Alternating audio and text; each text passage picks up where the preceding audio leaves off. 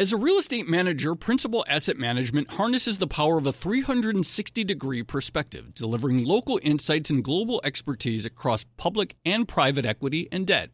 Their teams apply local insights and global perspectives to help identify the most compelling investing opportunities.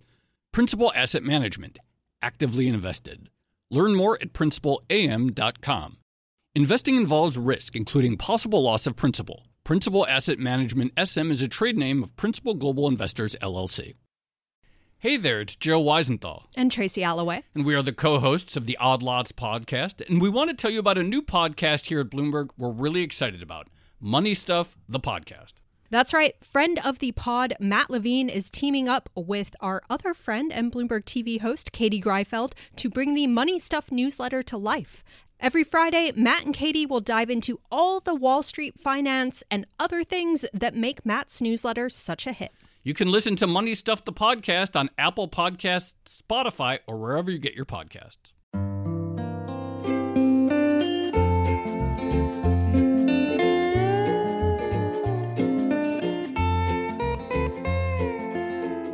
Hello and welcome to another episode of the Odd Lots podcast. I'm Tracy Alloway. And I'm Joe Weisenthal. So, Joe, I think at this point, one of the themes that has been emerging from 2020 is the idea that we are seeing a number of trends that were already underway really accelerate. 100%. Yeah. And one of those trends is something that, again, we saw even before this year, and I would say we really saw it come into play after the financial crisis. It's the idea that the economics profession or the study of economics, the field of economics, is missing something fundamental or perhaps could be applied in a different way to, I guess, achieve a better outcome for human well-being. Is that a good way of putting it? Go further. I mean, yes, but go further.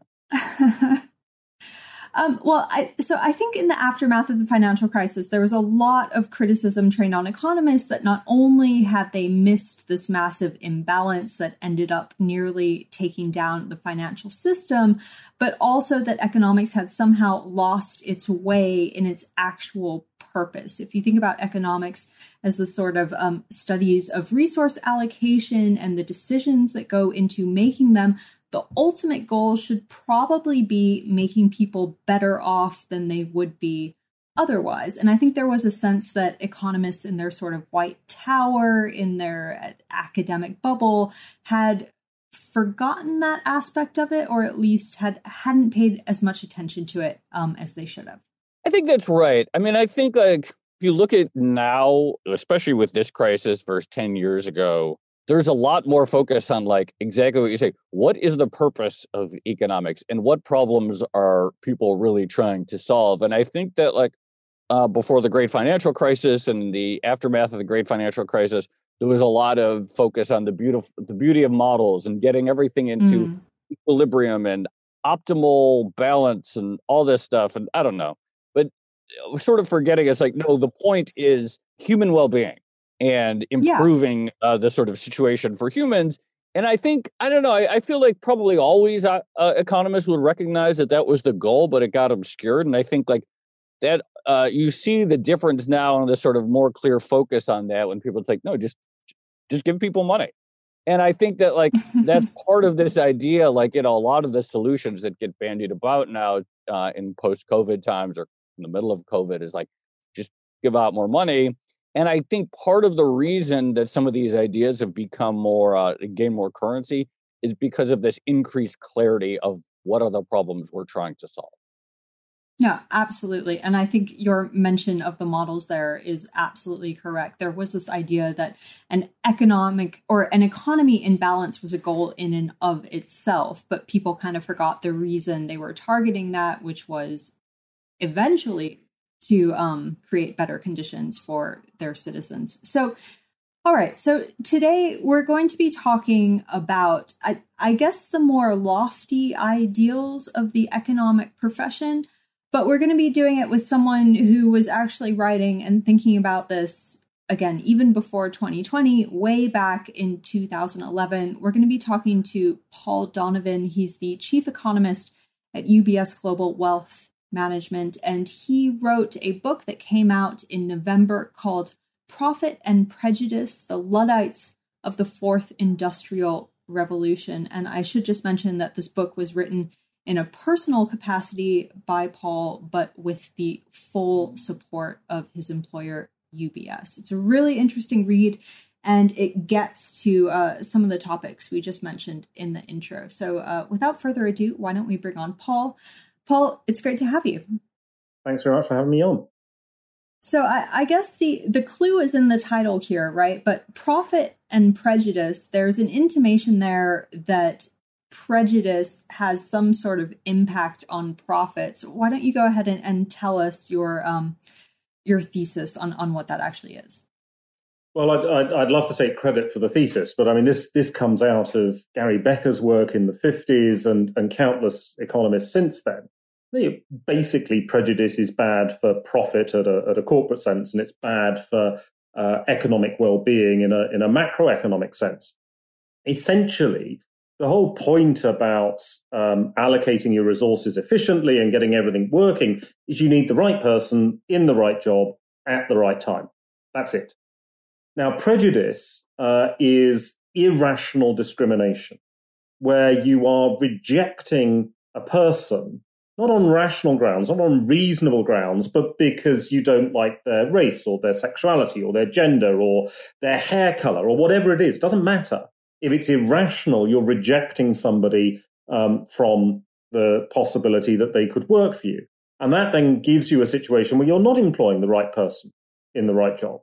And that is enormously destructive, particularly so as we are going through the upheaval and the changes of the Fourth Industrial Revolution, because it becomes even more important to get the right people in place in order to maximize profits and gains at the moment. So explain that last part. What is the connection between the sort of economically corrosive aspects of prejudice and why it's particularly pronounced in the wake of the Fourth Industrial Revolution? And while we're talking about that, what is the Fourth Industrial Revolution? So the Fourth Industrial Revolution is the latest period of economic upheaval. So this is about artificial intelligence, robotics, automation, the Internet of Things, changes in communication, all of that. Now, the point about a revolution, not to state the blindingly obvious, is it's revolutionary. So actually, it's not the technology that matters. It's how we use the technology. And that has the power to change society, to change how we work, where we work, how we live, what we consume. All of these things change through the application of technology. That's the critical thing, the application. So it becomes critically important in this period of upheaval and success that you apply the technology appropriately. And how do you apply technology appropriately? Well, that's coming down to good old people, because they're the ones who are using the thing. And so that's why getting the right person in the right job is so absolutely critical. But there's a fatal flaw in any period of structural upheaval, is that the uncertainty, the shifting social positions that an industrial revolution creates also tend to encourage more prejudice. So the Fourth Industrial Revolution has the seeds of its own destruction within the changes that it's bringing. Are there obviously there are previous industrial revolutions, but are there any that engendered the type of prejudice or, parallel prejudices to what we might be seeing now that we can kind of learn from? Yes, so basically all three previous industrial revolutions went through periods of prejudice. So the first industrial revolution, you saw the introduction of factory systems, mechanization in the UK in the mid and late 18th century. And that led to the Luddites who were going around and smashing up the equipment because the equipment was destroying their jobs. But it wasn't just equipment that was being destroyed. You were attacking Catholics. You were attacking Methodists because they were different. And if you'd lost your job and if you'd lost your social status, you couldn't really understand why you'd lost your job and social status, because it was the complex forces of the universe that had led to this situation. As far as you were concerned, you were doing your job as well as you'd always done it, and as efficiently as you always done it. So why were you losing it? And so you search around for this simple solution, the scapegoat economics. And it's, well, there's a group, and they seem to be doing quite well. It must be their fault. So it's all the fault of the Methodists. It's all the fault of the Catholics. They're the ones who've cost me my job.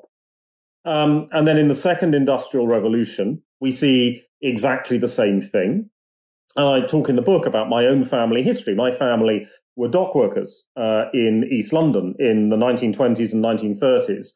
And of course, the chaos and disruption of the second industrial revolution caused them to lose their jobs.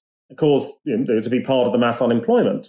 And some of my family appeared to turn to fascism, because they were being told, no, it's not your fault. Everything's the fault of the Jewish immigrants. And, they are the ones that have cost you your job. You're great. They're the ones that have taken your job away from you. This is the black shirt movement in the UK, is that right? It is, which, a lot of people tend to see the black shirt movement as being, some middle class movement. It wasn't. It was working class. And it was deeply rooted in the East End of London, because this was the area where people were losing their jobs and couldn't understand why it was happening. And it was very reassuring to be told, no, you're better than they are, and they've somehow stolen your job from you. It's not just the desire to have a scapegoat. It's also the desire to be told you're better. And we've got a simple solution, which if we follow, if we ban immigration or whatever it is, we will go back to this wonderful golden era where everyone is happy. It's all complete nonsense, of course, but you can see why it's a compelling story in the chaos of change. And as recently as the 1970s, the tail end of the third industrial revolution, which was all about computers and technology, if you go back and look at advertising, at newspapers from that time, a lot of the blame then was on women. Women are daring to work and they're costing men jobs.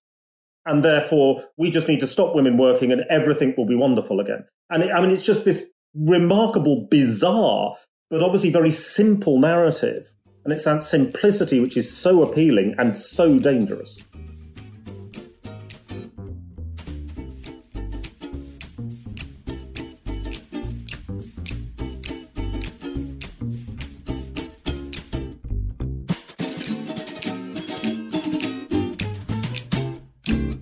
As a leading real estate manager, Principal Asset Management harnesses the power of a 360-degree perspective, delivering local insights and global expertise across public and private equity and debt. Our experienced teams are uniquely positioned to uncover compelling opportunities in today's market, giving our clients an exclusive advantage. Principal Asset Management actively invested. Learn more at principalam.com. Investing involves risk, including possible loss of principal. Principal Asset Management SM is a trade name of Principal Global Investors, LLC.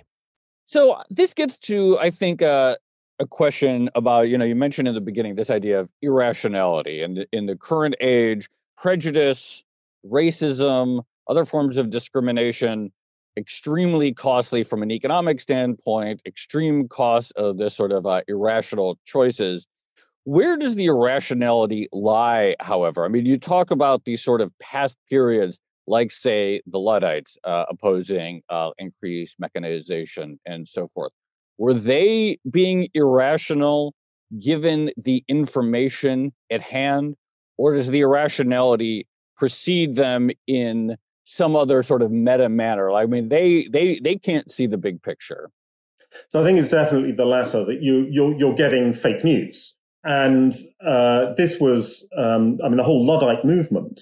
The UK had plenty of uprisings and revolts in the past. What made the situation in the late 18th century so unusual was that it was branded Luddites. There was a common brand, there was a common theme, and there was this pamphleteering. And you got to a stage where quite a large part of the population could read. And so they were reading. You think, well, good, they're better informed. Well, only if they're reading well-informed documents, preferably written by economists, of course. But they weren't. They were reading propaganda. They were reading pamphlets, which were lying. And you get the Gordon riots in the UK, which is the anti-Catholic riots in the late 1700s, coming out of complete nonsense being spread around. And then exactly the same thing with fascism, the National Socialism, the British Union of Fascists, etc., in the 1930s, and of course in the United States. And very often what we find is that irrationality exploits new means of communication. So back in the first industrial revolution, the irrationality was through pamphleting and printing, and the fact that you've got a literate artisan class, and pamphlets were suddenly the Twitter of their day. In the 1930s, there was a Catholic priest who was preaching over the radio in America, who was more popular than the president was, and who was spewing out this extreme racist, anti-Semitic view of the world to an enormous audience, but because he was very good at adapting the new media. And of course, we see this today. The technology and the communications that we have now also allow fake news and the dissemination of prejudice. Technology is very, very much a double-edged sword in this whole fight against prejudice. So the suggestion, as you mentioned previously, is that prejudice ultimately costs the economy and costs people in various ways. Could you maybe explain how we actually judge the opportunity cost of irrational decisions? I understand, maybe in the first industrial revolution, if the Luddites were smashing equipment, you could go around and tot up the cost of all these destroyed machines, and maybe you could try to estimate lost productivity for the economy. But as economies grow more complex, and as we enter this fourth industrial revolution, how do you actually go about estimating that opportunity cost? So this is where things become very, very difficult to put a precise figure on it. We can construct a narrative which explains clearly where the costs come through. And essentially the costs come in two ways. Firstly, if you've got prejudice, you're not employing the right person, the right job at the right time. You're not maximizing productivity. But secondly, also your decision-making is flawed. Because if you've got a monoculture sitting around a table and making decisions, if all of your decision makers are white, middle-aged, bald Anglo-Saxon men, not that I've got anything against middle-aged, bald Anglo-Saxon men being one myself, but if they're all the same, you're not going to get a well-rounded view of the world. You're going to miss things. You're going to miss opportunities, and worse, you're going to miss risks. So those are your two costs: wrong people in the job and bad decision-making, particularly when you're turning the world upside down. So how can we quantify this? Well, the problem we run into is that people don't admit to being prejudiced. They lie about it. It's known as the Bradley effect, after a political candidate in the United States who was African American, who always was polling far higher in opinion polls than the votes he actually received when he ran for office. And it's because people don't want to admit to other people that they are racist, but in the privacy of a voting booth, they are happy to act on their principles, as it were. What you get is an underreporting of the level of prejudice. And of course, you also have difficulties in that some forms of prejudice can be invisible. So, for example, sexuality is a very good case where people may not be out at work. They may hide who they are at work. And you say, well, that's fine. They're not subject to prejudice, but they are. Because if they're hearing homophobic jokes or slurs around them, or if they're having to think twice before they speak in any kind of social occasion, if they're constantly having to edit themselves, that puts an enormous strain on them, and it is clearly damaging for productivity. But trying to identify that, you can't go around with a clipboard and say, okay, which category do you fall into and how does that affect your productivity? So very, very difficult to quantify. What we can do is we can look at some markers like race, which give us some hints. These are obviously, race tends to be a more visible form of prejudice, as does gender. Not always, but they are generally more visible forms of prejudice. And we can look at the costs that have come through from that. Or we can look at times when we've seen changing behavior and see what's come about as a result of that, to get a sense of the economic cost of prejudice. So to give two quick examples, in the United States, you can compare racial diversity in different states by different professions, and there's been some work done on this by academics. And what they've shown is that there is a significant increase in productivity in more creative roles that are more diverse. So by creative, I mean things like financial services, where you need people who are thinking around problems in complex ways. If you've got a diverse firm, if you're in a diverse state, the productivity of financial service employees in that area is significantly higher than in a state which is relatively monoculture. Another study that I looked at is in Saudi Arabia. So Saudi Arabia has recently lifted some of the restrictions on women being entrepreneurs, made it easier for women to set up their own businesses. They don't need a male guardian to support them and so on and so forth. And what you have seen there is an explosion in the number of women setting up businesses and contributing positively to the economy. I mean, Saudi Arabia is leading the world in female business creation at the moment because these restrictions have been lifted. But what that's telling you is just how much economic activity was being lost when they had these restrictions in place in the previous years. Let me ask you a question about the sort of upshot of your work or the consequences, because it's all well and good to say things like prejudice, discrimination are costly, that firms that don't make an effort to change their ways end up suffering. But, to me, this could sound a little bit like a sort of, I don't know exactly the term, a little bit, I remember the sort of like heady optimism of the late 90s where we thought that like free markets and if we reduce barriers to trade and deregulate and everything, we'd have all this world peace and stuff because people would find that it was, the incentive was to trade instead of go to war. And then that didn't really pan out like people expected. Are there policy upshots that follow then from your work in terms of the government or regulators stepping in to correct this imbalance? Or is it, in your view, that firms were more aware of the profit potential of making better decisions or having better decision makers who would get better outcomes?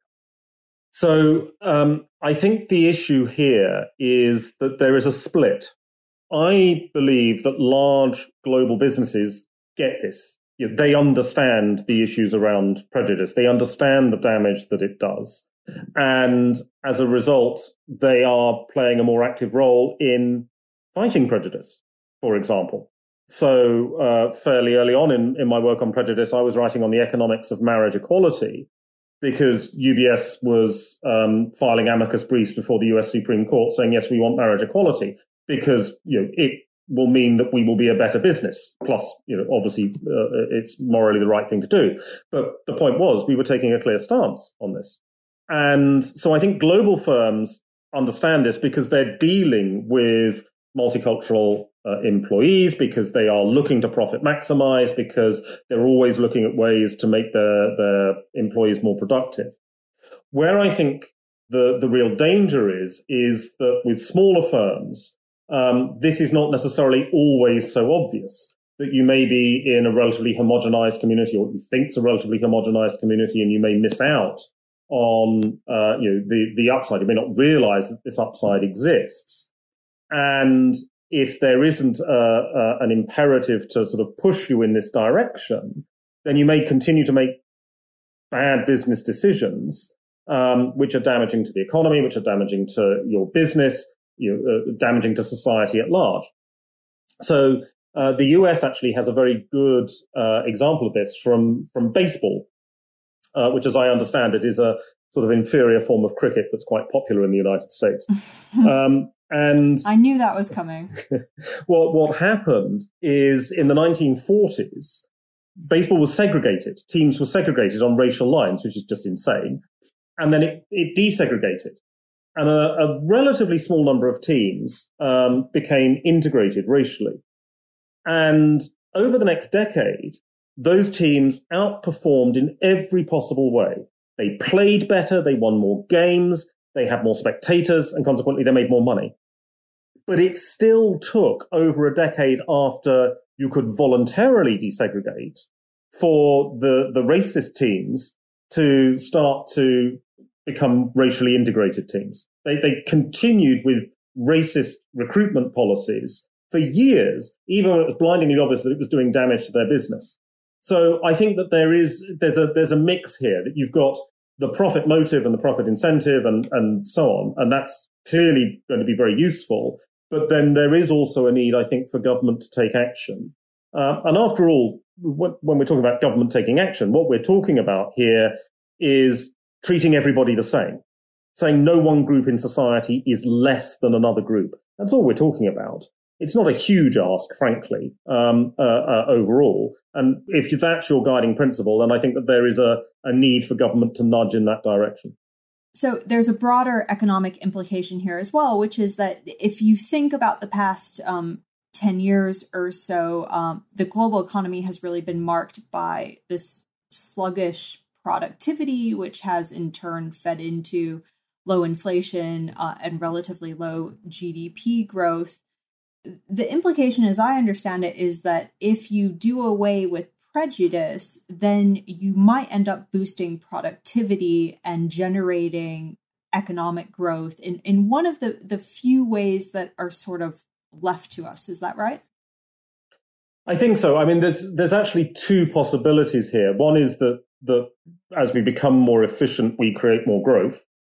The alternative is that as we become more efficient, we stop using environmental resources in an unsustainable way. And I think we'll probably end up with a mix of the two, that we will end up becoming more environmentally efficient, which doesn't necessarily mean more growth, but it means we maintain our existing standard of living without doing so much environmental damage. Or alternatively, we create a certain amount more growth in terms of living standards. Now, I think it's certainly the case that GDP, which is widely regarded in the economics profession as a rather outdated statistic, may not capture everything that we're talking about here in terms of the efficiency and the changes. And this is something that we've known about for some time, that GDP is not well suited to the 21st century. It was designed to maximize wartime production in the 1930s. It's not really suited to where we are now. So we may not necessarily see this in the GDP data, but we would end up with people having a higher standard of living in the future if we minimize prejudice. We're never going to get rid of it. I mean, everybody is prejudiced, but we can try and minimize it as much as possible, make people aware of it as much as possible. And by doing that, we do create a more efficient society which maintains or improves our living standards whilst doing less overall damage to the planet.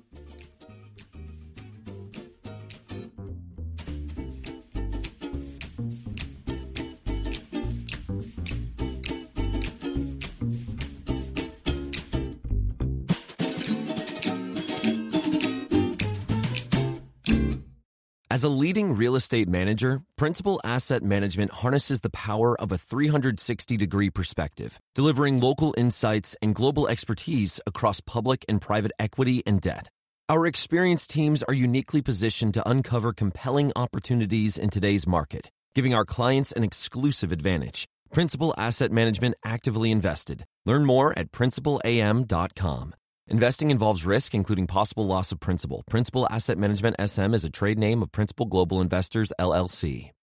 Hey there, it's Joe Weisenthal. And Tracy Alloway. And we are the co-hosts of the Odd Lots podcast. And we want to tell you about a new podcast here at Bloomberg we're really excited about. Money Stuff, the podcast. That's right. Friend of the pod, Matt Levine, is teaming up with our other friend and Bloomberg TV host, Katie Greifeld, to bring the Money Stuff newsletter to life. Every Friday, Matt and Katie will dive into all the Wall Street finance and other things that make Matt's newsletter such a hit. You can listen to Money Stuff, the podcast on Apple Podcasts, Spotify, or wherever you get your podcasts.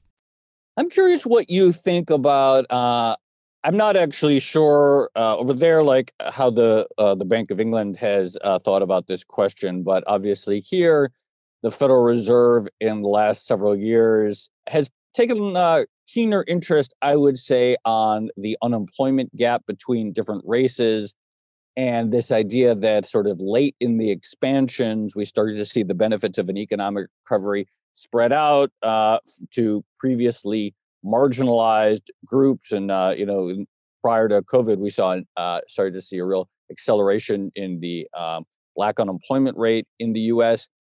Do you see implications and benefits from policymakers, including central bankers, taking a more expansive view of the benefits of full employment and how to define employment and so forth, by thinking more concretely about these gaps when setting policy, or when, say, thinking about when to tighten interest rates?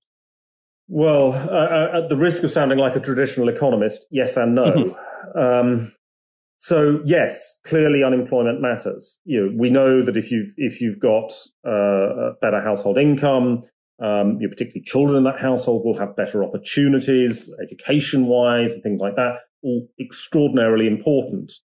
But to focus just on income is actually misguided, because what we tend to find is that prejudice, and particularly more extreme forms of prejudice, it's not really about income and relative income, it's about social status. Now, of course, income and social status are tied together. It varies from country to country, perhaps more closely tied in the United States than in the United Kingdom, but they are tied together. But there is a difference here. And what we tend to find is that if you're seeing big shifts in terms of relative income, then you'll get a bias towards what a European would call social democratic policies, so centre-left policies, redistribution policies. But if you've also got a loss of social status, the income doesn't offset the loss of social status. And people then turn to more extreme forms of politics. And that's where you get either extreme left or extreme right, or populism, for want of a better word. So I think that central banks can do quite a lot in this regard, in terms of trying to mitigate the damage. And certainly for the longer term, where things like equality of opportunity, getting the right education, that can be a very, very big thing. But central bank policy is not necessarily that well equipped to deal with social status over time. And so that, I think, is going to be one of the challenges that is going to be thrown up over the next few years. That if you're a lawyer's clerk, for example, who's worked hard at school and studied to get to that position, and your social status is going down because your employment prospects are going down because your job's being automated away, there's a limit to what the Federal Reserve can do. Well, Paul, absolutely fascinating topic. And I mentioned in the intro that this was actually something you were paying attention to many, many years ago, back in 2011, and you've followed through on it to write the new book. So thank you very much for joining Joe and myself to talk about it. Thanks, Paul. That was great.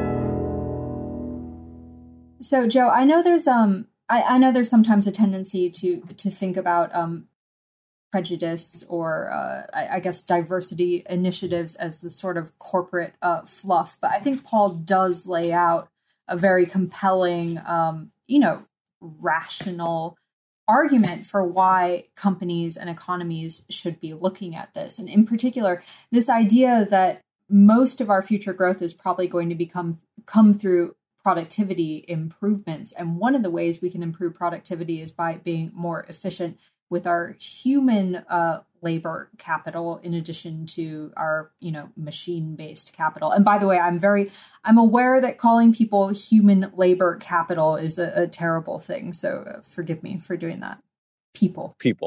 No, I mean, I think that's right. And I've been thinking about economics for too long. I think, Paul's arguments and his historical analogies, they're super interesting and compelling, and sort of like thinking about like the sort of irrationality of people who only have access to part of the picture is a sort of very useful frame. But I think I'm still hung up on the solutions, or like what the upshot is, because it doesn't seem like enough to just acknowledge that, or for like more companies to quote get it. I think that there's still a good argument for yes, but in the meantime, give people money. Sort of going back to the original question, or or more explicitly, it's sort of my question about like the Federal Reserve. It's like there are all kinds of issues. Like, yes, we can't solve prejudice. It's never going to go away. There's more things to life than employment and income, but also employment and income are really good. Yes. But yeah, you know what I'm saying? Yeah. But also, I mean, I think we can agree that probably, 15 or 20 years ago, we wouldn't have been having a conversation about economics and prejudice and what a central bank can do to diminish social injustice. Like that just wouldn't have happened. So the fact that we're having this conversation already suggests that we've come a long way, or at least we're entering perhaps the start of a new economic paradigm. Again, what we've been discussing all year, this notion that the events of 2020 have really accelerated some shifts that we've already seen in traditional economics. No, I completely agree. And I think like the fact that so many like traditional quarters of the economic world are talking about this, I think is huge. And again, like going back to the Fed, like this was like a major thing under the Powell Fed and also under Yellen, like talking about economic inequality, sharing the benefits of prosperity, and there being good long-term things to come from when prosperity is shared, I think is like one of the most promising things. And so the fact that it's coming from mainstream quarters, I think is encouraging. Yeah. The idea that economics should ultimately improve people's well-being. Who knew? Okay. Should we leave it there? Crazy. I know. Outlandish. All right, let's leave it there. All right. This has been another episode of the Odd Lots podcast. I'm Tracy Alloway. You can follow me on Twitter at Tracy Alloway. And I'm Joe Weisenthal. You can follow me on Twitter at The Stalwart. And you should check out our guest's book, Paul Donovan. He is the author of Profit and Prejudice, The Luddites of the Fourth Industrial Revolution. And here's something special. Listeners to Odd Lots can get a 25% discount on the book if they go to the Routledge website for the book and use the code OL25. That discount applies to either the hardback or the ebook version. So check it out and get a discount. Also, be sure to, in the meantime, follow our producer, Laura Carlson. She's at Laura M. Carlson. Follow the Bloomberg head of podcast, Francesca Levy, at Francesca Today. And check out all of our podcasts under the handle at Podcasts. Thanks for listening.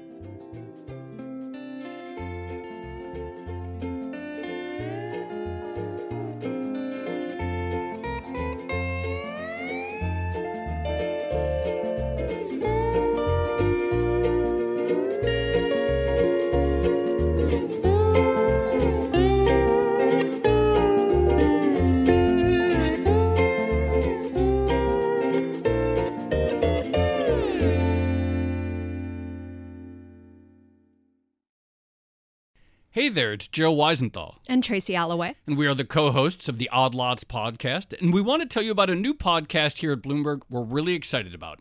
Money Stuff, the podcast. That's right. Friend of the pod, Matt Levine, is teaming up with our other friend and Bloomberg TV host, Katie Greifeld, to bring the Money Stuff newsletter to life. Every Friday, Matt and Katie will dive into all the Wall Street finance and other things that make Matt's newsletter such a hit.